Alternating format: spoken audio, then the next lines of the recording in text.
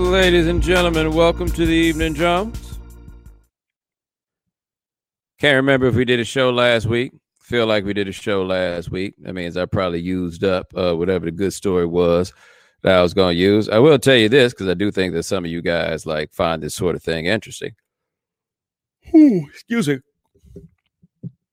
So I wrote this week, right? You guys know I typically do that like once or twice a year, but I mean, it's a pandemic. You know, ain't no reason not to like step it up a little bit. And so I wrote something this week. And people seem to receive it fairly well. Feel free to check it out. But man, I realized everything that I love and hate about writing all at once. And I don't know if other people who write professionally feel this way. I mean, hell, I don't know if people who write like for fun, I don't want to say amateurs and sound disrespectful, but I don't know how anybody else, like, I don't know how you feel about this.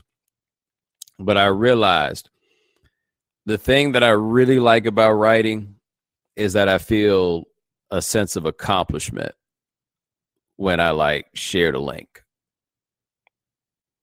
You know, I generally don't care that much. You know, I'm not a positive affirmation type person, or I don't need affirmation in that way. But it feels good when you drop something and you write it and it lands. Like, I dig that. I can live with it if it doesn't, but I do like the feeling that like, okay, it's landed. That's been pretty dope, right? But I realized in part why, man, I could not do this for a living. Once I start writing something, I can't really think about anything else until it's finished. And if I start thinking about something else, I'm done. Like, that's the worst thing, right? So, like, I wrote that thing on Sunday, and then I sent it in on Monday morning, and then, like, all day Monday, and this is nobody's fault. This is just how I'm wired. All day Monday, I'm like, yo, so when we going to get some edits back? Yo, when we going to get some edits back? Because for me, it ain't done until it's done, right? I can't move on until it's done. And then at the end of the day, they're like, yo, we're going to hold it till tomorrow. Had some reasons. I said, cool. I wake up the next morning, and I've written about this place kicker that the Patriots signed, who had a tattoo for a far right wing militia on his arm. And like, the main crux of what I was saying at that point was that nobody asked him any of the questions that mattered. They did a conference call after he was drafted, and somebody asked him about the tattoos because Twitter had found them. And he gave an answer that really didn't add up, and everybody kept it moving. And so the whole point of my column is, yo, we can't, how are we just going to keep it moving? We can't keep it moving. I wake up Tuesday morning and somebody's done an interview with the dude. I'm like, damn, okay, you just set fire to my whole column. So I'm about to move on. And they're like, no, it can still be fixed. And so I know I got to do it again. And so for me, and again, this ain't on nobody. This is just kind of how I'm wired. For me, I start writing on Sunday. I can't let it go until Tuesday. Like, I just can't. It's a little different. Like, I'm writing these scripts for these videos that we're doing. If you didn't get a chance to check out the Bulldoze series, check that out. We did one on the Knicks. And I can kind of let that go a little bit different. But like, once I start writing something, I cannot let it go. And I'm telling you, man, there's no way in the world that's healthy. It can't be. Like a radio show, I'm about done with it once it's finished. But this cannot be a way to live. Like, and I don't know what kinds of things other writers have go through their heads. I don't know if insecurity is not the right word, but you know, I don't know what else it is for other people. I'm just telling you, man, that is not like, it feels good in the end. But like, yeah, I don't know. We'll see. Anyway, check out the column. I personally believe it's pretty good. Somebody in the chat room said, Bo always strikes me as a person who would be really good at writing. And I'm like, holy shit. Has it been so long since I've been a writer that somebody would say that with no consideration to the fact that, like, I do this And I'm not shading my man for saying that in the chat. Daniel, I'm not shading you at all for that. I'm looking at myself. I'm like, damn, okay. I guess that is why every now and then I got to pop up and remind y'all who I am, because you literally do not know who I am. Man, here said, we're right. You can always go back and find flaws. Yeah, that's the other thing, too. Until it's like actually done, all I'm doing is going back through. And like with writing, like I've always said, the most daunting thing about a book, and I've done this, like I've tried to write a sample chapter for a proposal. You start off with something that feel like the best thing that you've ever done. And then you send it to people to tell you just how good it's not. And now you got to take the best thing that you've ever done and make it better than anything that you've ever done. And then after that, you got to take the best thing that you've ever done again and make it better than anything you've ever done. Like, I mean, it is a taxing sort of process. And I don't know anybody, and I'm like a naturally gifted person on writing. Like, I'm not a person that has to spend a whole lot of time whittling away at their original thoughts to get it right. I'm not one of those. Like, I got this in a lot of ways. But just doing it over and over and over and over and over again, man, I think it's not easy, man. It's not. Yes, I keep on yawning because I got to figure this out. And I feel like a whole lot of other people are living this life in a way. I'm not sure the last time I had a day off. I feel like the last time I had a day off where I didn't have to do anything, like the Sunday before The Last Dance started. Yeah, I think that's it. Like, my job's a little different than I think it is for a lot of people. Like, your job is kind of still your job. You're just doing it from home. The thing for me is, like, I was doing a television show and the television show got canceled. So what had been my job before the quarantine didn't exist anymore. I don't really have anything. So what I got to do in these times is like go find stuff to do, right? Nobody's assigned to care about what I'm doing. So on one level, I could just be posted up somewhere, sitting around, not really doing nothing, hoping I don't get noticed. By the way, that's a great way to get laid off. Anyway, but I'm like, nah, man, this is my time. There's a lot of open space right now. It's got to be work to do. It's got to be people that's looking for things to do. And so I've been seeking out folks that like want to do stuff like the Bulldoze series. That's how that came about. I hit somebody up and was like, yo, what y'all working on over there? I'm like, oh, y'all got that? All right, cool. I'll do it. Do the stuff with Highly Questionable, kind of put myself out there for that, the podcast. It still rolls. And then you wind up, at least I wind up, with people like, yo, you want to come on this podcast? You want to do this? We're thinking about that. Because all kinds of people are just looking for ways, like the folks that's got some hustle about them. They out here, and so people grinding, trying to get something. And a lot of people are asking. And so I'm like, cool. And so it's like you start off with, wow, I really don't have that much to do. And then next thing you know, you're like, damn, what's going on with my schedule?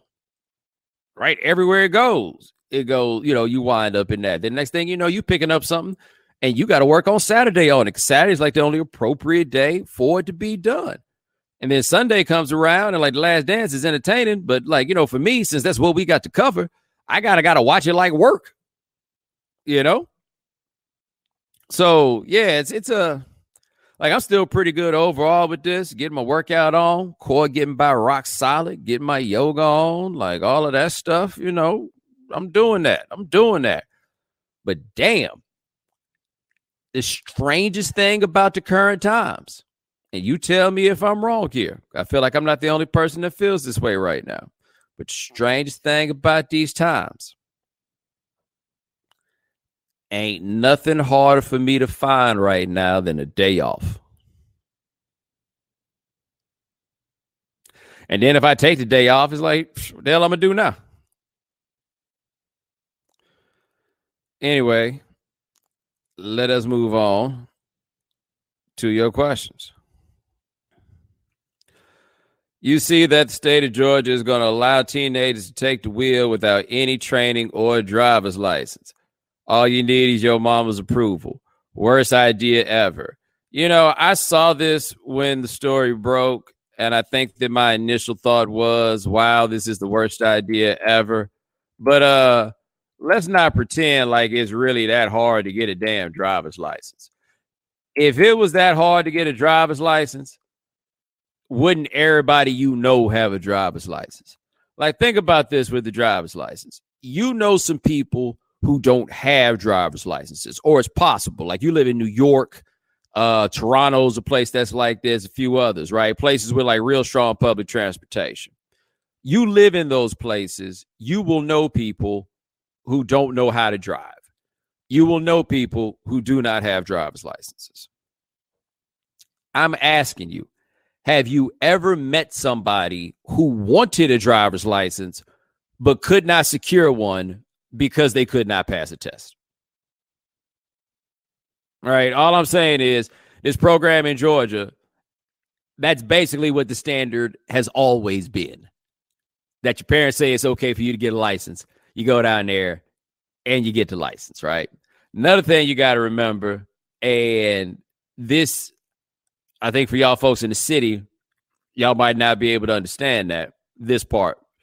But in the country, in the South, yo, man, them folks been driving cars for a long time. Like, if you live off them back roads or whatever it is, you learn how to drive young, right? People how to drive 12, 13 years old, whatever it is, right? Like by the time it gets around to actually getting the license, they've been doing this. And my man's right. He says there's nobody I trust less than a teenager in 2020 to drive. That's the case with the license, without the license, with driver's ed. Like, the things that worry me about teenagers driving cannot be cured with training. They can only be cured with life experience, right? Like, the stuff they do in driver's ed is not the stuff that scares me. All right. Appreciate the question. Let me see what else we got here. Yeah, I feel like this Daniel guy doesn't know anything about me. He says, are you coming down to Georgia for a haircut? I don't need to go anywhere to get a haircut, brother. I take care of that all by myself. I ain't gonna lie, though, man. I'm looking all around. I'm seeing all these different places. And people out here with these states, and they opening up and all of that stuff. And you can open up anything you want, baby. I ain't going. Like, no matter what it is. I'm not making the trip. And again, I've said this from the very beginning. I don't necessarily believe that all these people opening this back up are evil, right? This money thing is getting real. Like, let me tell you what scares me now more than anything else in the news as relates to this corona, and where I'm like, yo, I'm not exactly sure what it is that we going to do, but this is when things are going to get to be a problem. And I don't want to say it's a catch-22, but because, I mean, that don't feel right. But look, man, this situation with the meat industry, like, yo, that's when this is going to get real. Because I want you to think about something right fast. Okay. I'll never forget this, man. One of my homeboys from college, is a little bit after we were out of school, and he said something I will never forget. He was like, look, I may be broke, but I will never go hungry. He said, no matter what happened, no matter what his financial situation was, his first move was always going to be to go to the grocery store. Because he's like, I may be broke, but I will not be hungry. No matter what, he's going to have something to eat. If we get to a point where there is a shortage of meat, yo, that's when it's going to get tight out here in these streets, right? Like the stage where people can't get food. And then after that, once this unemployment rate bottoms out, like that's when we start talking about like, yo, is this shit going to look like the purge? You understand what I'm saying? Like that's the idea. People will say like all those lines, right? You know, like the Jadakiss line, my son can't eat those plaques. Like when you start hearing people talk about what the functionality is about having money, the references immediately go toward eating. That is the first place they go. If they not going to have enough meat in the stores, we already got these supply chain issues with everything else, man. When the food supply gets tight, whoo! And man, wait till people get to be more and more aware of all the food that has been destroyed because they couldn't find places to send it, even though food banks have been begging for donations. Like, if it gets tight out here in these streets for food and people find out that there has been food out here that has simply been destroyed, and it's been destroyed because the restaurants are out the game. It's just the restaurants are out the game. There is a huge surplus of food. And you would think to yourself, oh, surplus, that sounds good, but this is surplus in economic terms. And I mean surplus, which is to say, not like, ooh, we got extra, as much as, ooh, we got more than demand. Right. That food ain't built to last. And so they had destroyed. Like my man's here, like an Idaho, just out here dumping potatoes. And then you got the workers that's out here catching this Rona and in there dying. And so they're making the legitimate point. Like, yo, man, we can't keep coming in here. It's too risky. Like, I don't know if it's possible for you to run a food processing plant with social distancing. And look, man, I mean, I'm not saying that we out here living in the times of Upton Sinclair, but yo, bad things happen when people start dying at the food plant. Like, we got history to indicate that ain't what you want. So yeah, man, like this food, like, keep it on a basic level. I don't think anything worries me about what the state of like social rest or unrest is going to be other than this food situation. Sorry about that. I accidentally hit the wrong button. Y'all got me though? Oh, by the way, I forgot to tell y'all something. I got a bike. Yeah, I got a bike. My brother apparently got himself a bike, but he already had a bike. And so I got his bike. Now, it's funny. My man Pierre says Texans ride bikes, ? That is where this story comes together. So I went to pick the bike up from my brother. I had gone to the bike store, got me a chain, got me a helmet. You know what I'm saying? Stuff you need. And so I got my bike. People like road bike, hybrid, mountain. I don't know. It's a bike. Anyway, my brother's explaining to me how the brakes work and all this stuff. And he's like, yeah, you tap this one for the big wheel. You tap this one for the little wheel. And I'm like, huh. I don't think I've ever had a bike where the brakes weren't on the feet. And he was like, well, you had a 10-speed bike before, right? And I'm like, nope. Like, it dawned on me right then and there. I had never had a 10-speed bike before. Why? As my man said, I'm from Texas. Ain't nowhere for me to go that I can get on a bike. Right? And like, I didn't go to school with the people who like lived in my neighborhood. So like, I didn't have any like friends to go like riding bikes with and go meet up with. That wasn't the game for me. So yeah, I realized I have no idea. Like, I know how to ride a bike. Although I'd say I don't really know how to ride a bike as much as I know how to not fall off a bike. Because I rode that bike home. By the way, I don't know how people be riding bikes like in traffic in New York City on a regular basis, because I was out here in these ghost town streets and I'm like, yo, a left turn feels incredibly daunting right now. Like, they got bike lanes, they on the right. How am I supposed to turn to the left if my lane is on the right? Like, I had to go do some Googles. You know what I'm saying? Like, figure out, like, are there different rules? Like, I be seeing people on these bikes and they like run through the light and stuff like that. I'm like, yo, am I allowed to do that? Like, what am I missing here? Like, is this the game? Is this the way it goes?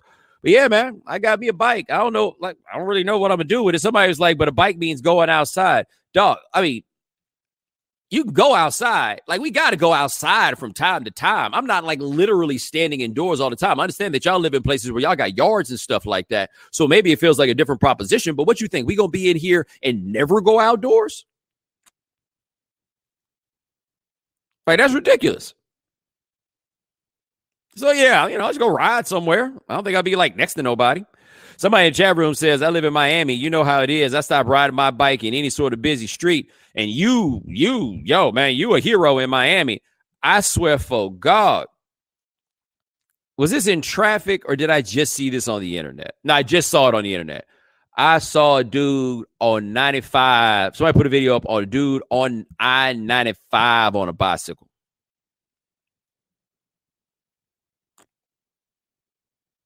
I-95.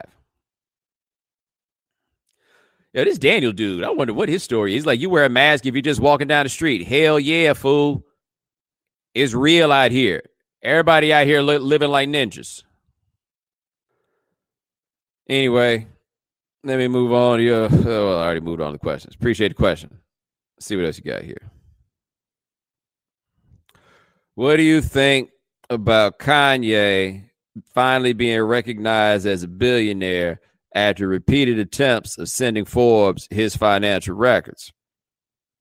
I feel like you're asking me the wrong question. You're asking me what I think of Forbes recognizing Kanye after years of sending Forbes his financial records. I figure you would be asking me, how lame is it that Kanye repeatedly tried to get Forbes to recognize him as a billionaire? That is one of the saddest things that I have ever heard. Because let me tell you something, man. If I get up to $1 billion, the last thing I want is for y'all to know. Like, I don't really. Nah, I don't want that. I don't want that. That's one of those pathetic things that I have ever heard. It really, really is. So, all right, Kanye, you are a billionaire. Now, dude, now, aside from the fact that I don't really do shit for me, let me tell you something that I feel like people don't give a damn about right now. How rich anybody else is.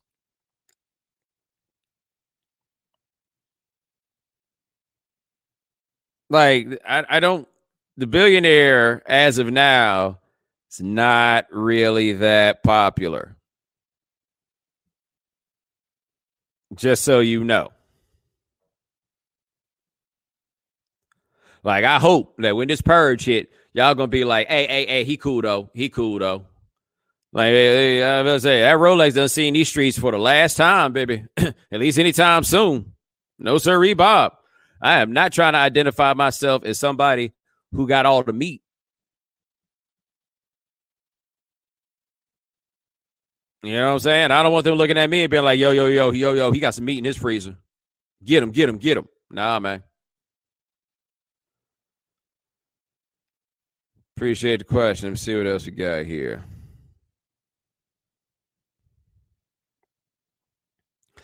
If my graduation is online, it's dumber for me to wear a cap and gown in my house than it is to just wear my hoodie and sweatpants for the ceremony, right? Here's what I'll say to you about that. Even if it's just for a picture that you want to send your mother, assuming your mother is in your life, even if it's just for long enough to take a picture, put on the cap and gown. That's all I'm saying. Let me tell you a story about me graduating, right? So my graduation was not a guarantee. I had a lot going on in my life my senior year. I had decided before my senior year that if I didn't get enough credits to graduate, then I was just never going to graduate because I was never coming back to school again. I got 2 more degrees after that, but whatever. But that was where I was. I was just not going to do it. And then the week of graduation comes up, and oh God, a lot went on that week too. And I just didn't really care about the idea of graduating because, again, you guys know I don't need external validation in that way. Like, I looked at all those things as rather than like achievement or reaching a goal, I viewed them as somebody determining whether you were smart enough. And I didn't have any value in that. That just didn't do anything for me. So anyway, I'm there for graduation. I had planned to wake up early enough to go to Waffle House and come back and get drunk and then go out there. But I didn't have enough time for that because graduation started at like 8 o'clock in the morning. So I got out there and went to graduation. And I'm sitting in the crowd and it's moving. They doing all the stuff. I think I was in the School of Business. Yeah, they announced the graduates by school. Like we have to sit in no particular order, right? But you had your card with your name on it or whatever it was. Okay, cool. And so I'm in the business school because I was an econ major and they just moved economics over to the business school. But that means that you go after the School of Arts and Sciences. And like when you really stop and think about it, it's the School of Arts and Sciences. Man, that's everything. All right. So you got to wait to go behind all of them. Okay, cool. And so I'm sitting there in the audience. I think I was sitting next to Star. I must have been sitting next to Star because I was sitting next to somebody that I liked and could talk to. And there wasn't that many people in the business school I felt that way about. So I'm sitting there and, it's 01. So I got a cell phone now. And so I'm it's pre-text message era though. So I couldn't just send a quick missive to let people know, but you need to let your parents know, let everybody know where you were in the process, right? So I get up, I get in line, I hand the card over, and I called my brother to let him know that I would be on stage because he was the most reliable person to tell everybody else, right?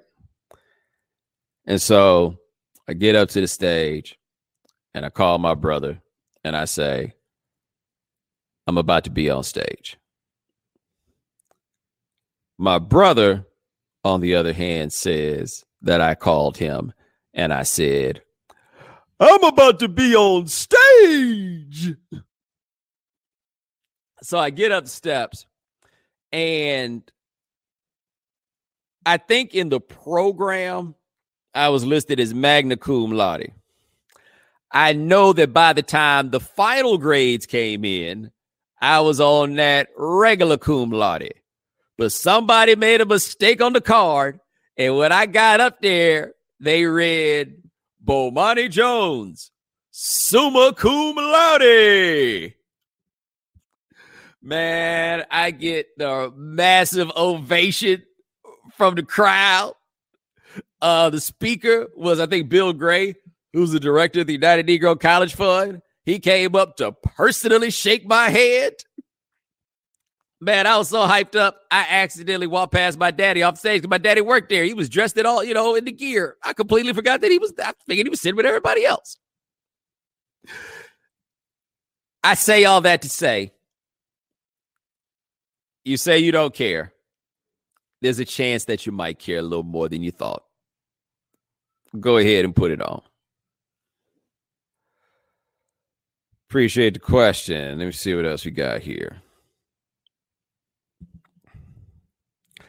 How long did it take for you to be comfortable publicly talking about your failures? Your frankness about your post-grad struggles helped me with finishing my master's. It didn't really take long for me to get comfortable discussing them publicly because I had to discuss them privately first.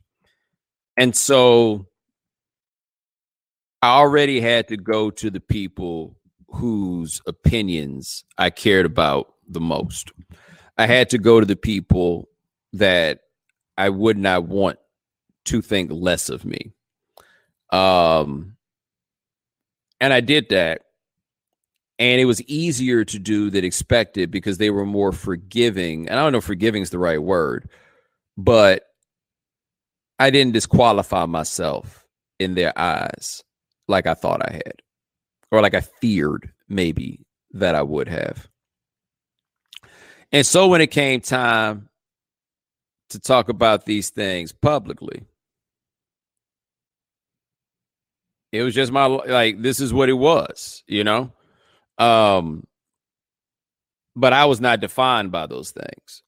I also kind of figured out too, okay, so I failed out of a PhD program at in a tier 2 program. You know what's really hard to do?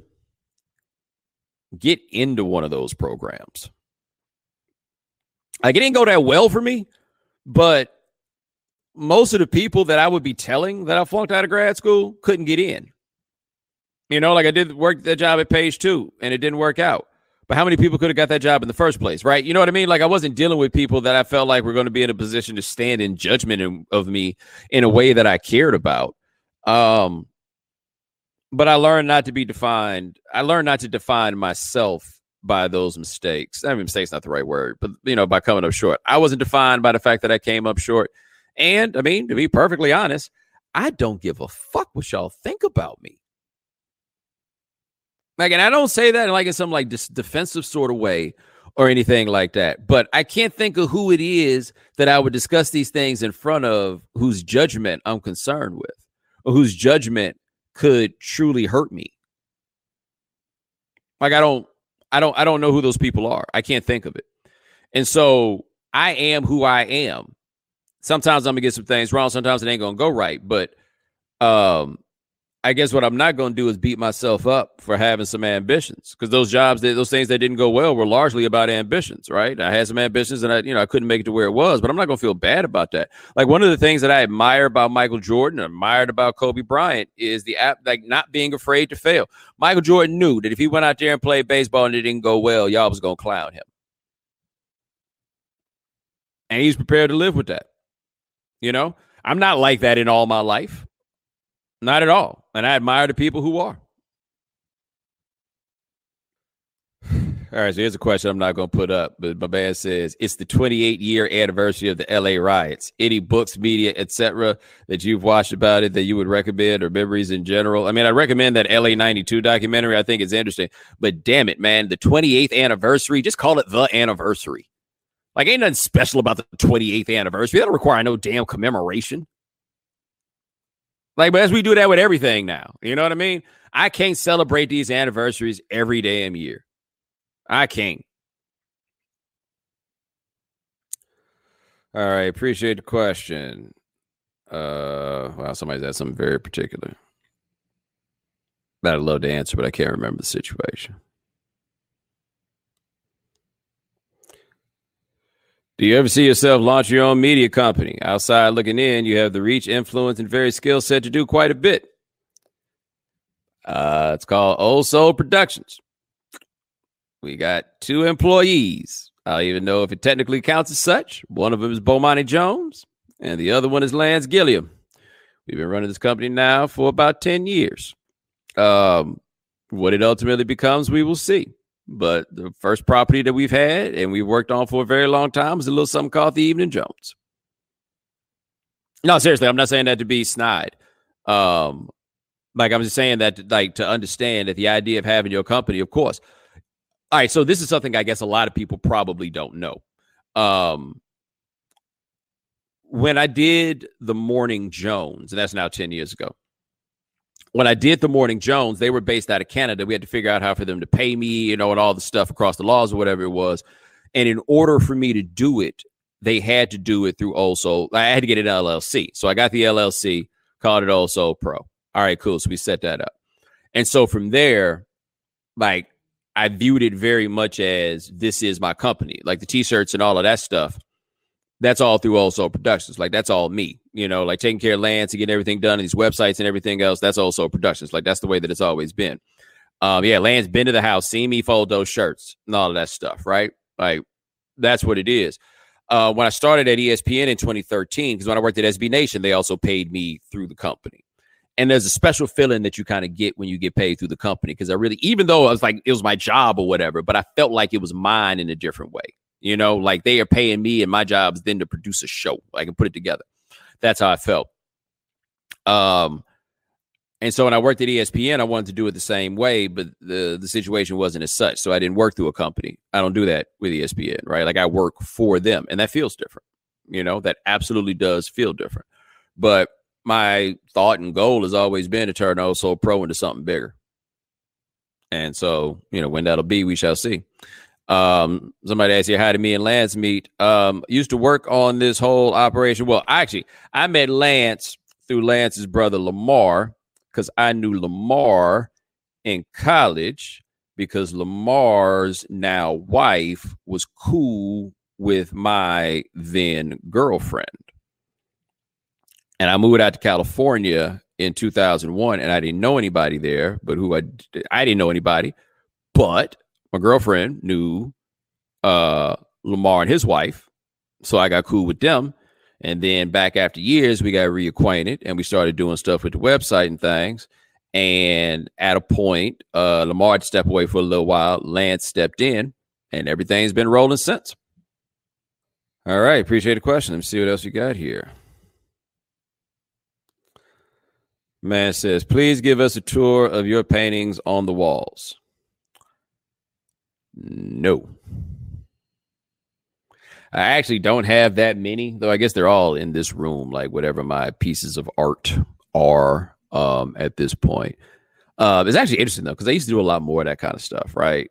Like I'd walk you through and show you things and anything else. It is, and I'm just bringing this up just kind of as like a thought, because it just kind of hit me and I thought this is an interesting way to segue into it. That like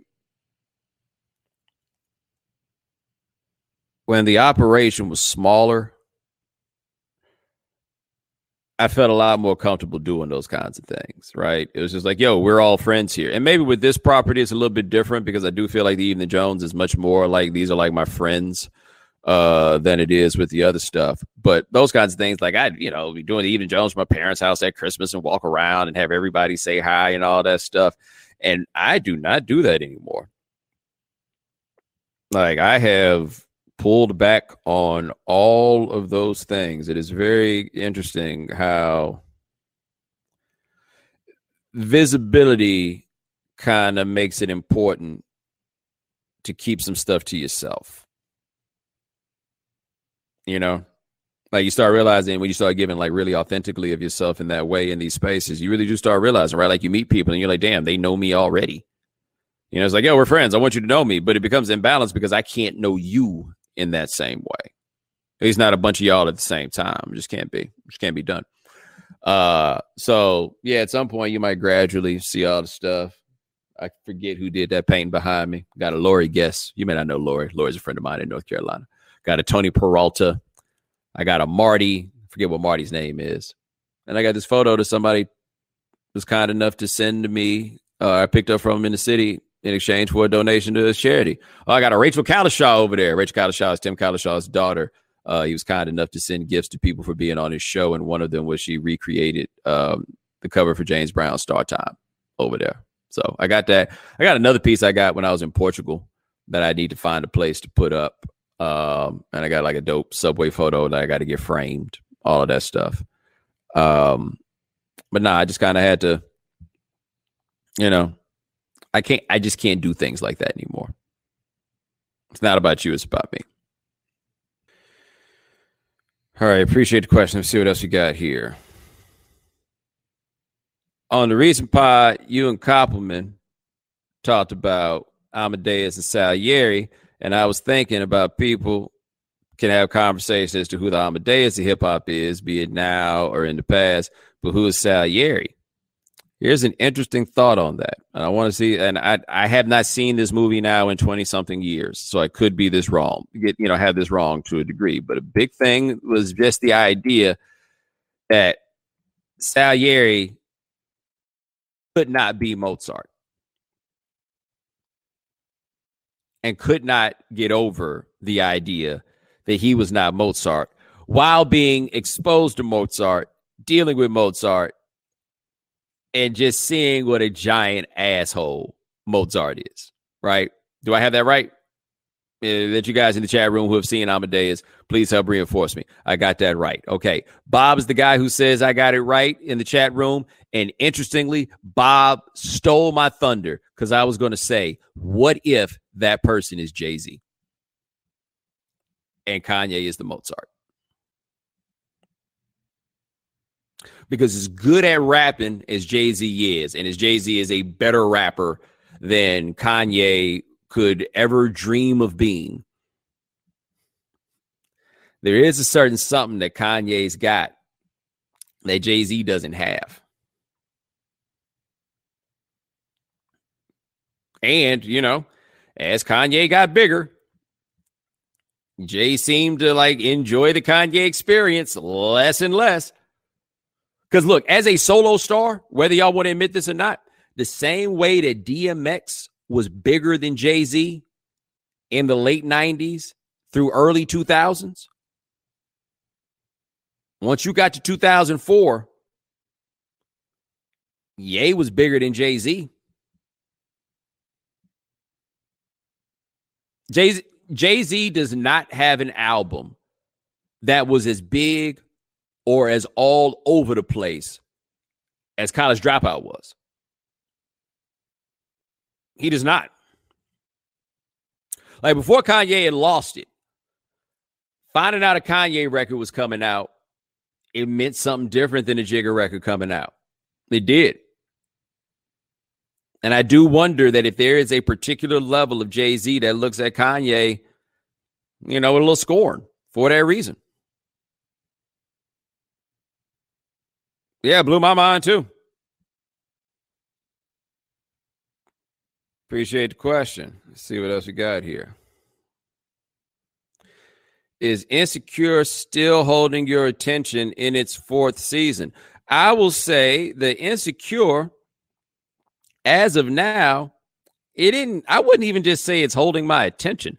I thought season 3 was really good, and I think season 4 has been really good too. Like one thing I do think Insecure does very, very well, and you know, I've had different points in this and watching it where I just hated the character so much that it became difficult to enjoy.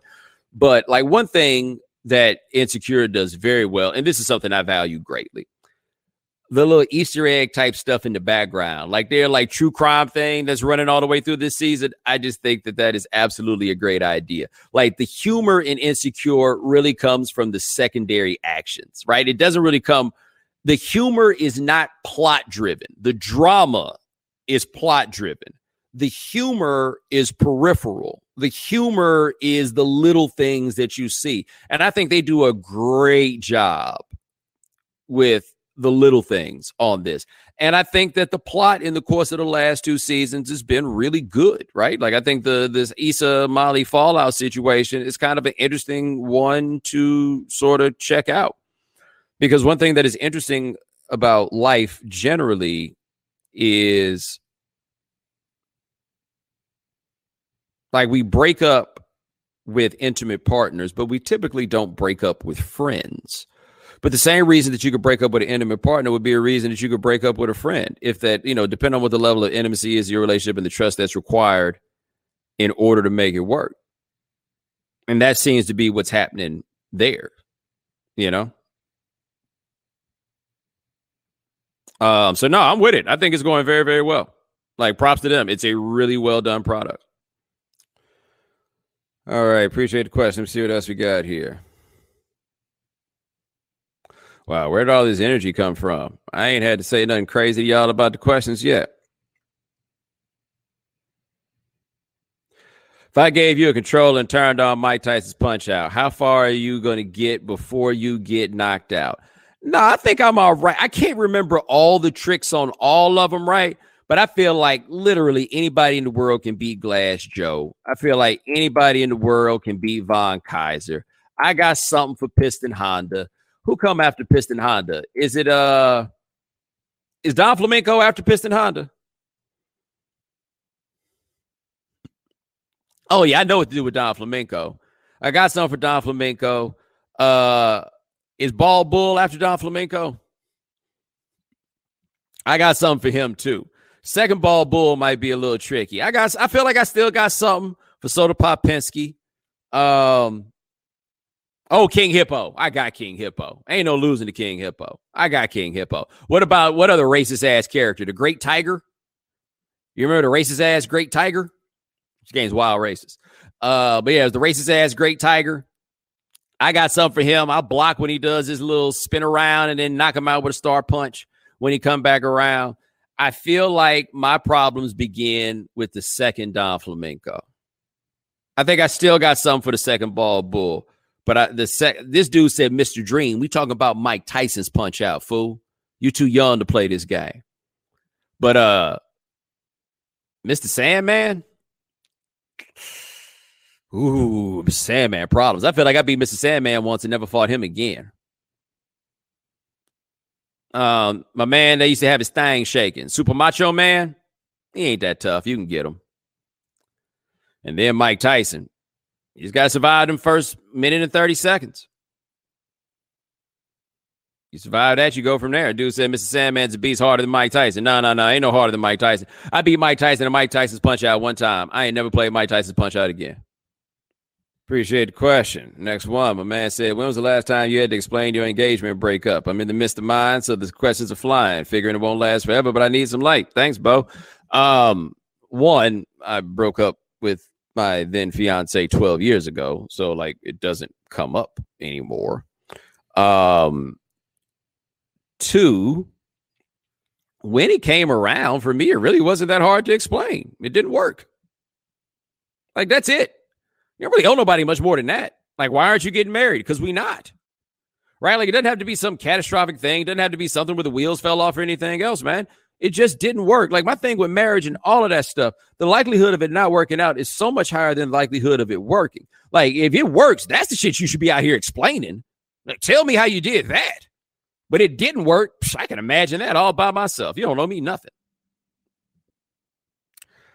All right, next one. Man says, does 3-6 Mafia have the catalog to match Bone Thugs and Harmony in an IG live battle this Thursday? And the question I have on that is, who is the audience? Because no question 3-6 Mafia has a catalog for this, because Bone didn't really have it cracking for as long. Like, to me, and you can let me know if I'm wrong here, but I feel like when you're talking about Bone, you're talking about 94 to 97. Right? Creeping on a Come Up, East 99, and The Art of War. Like, I don't really know what happened after that. That was Bone related that I paid any attention to. I got nothing for you there. But that was really like a 3-album run. The first album only has 7 songs, right? Creeping on a Come Up is an EP, isn't it? Like, they only have like 67 tracks in total.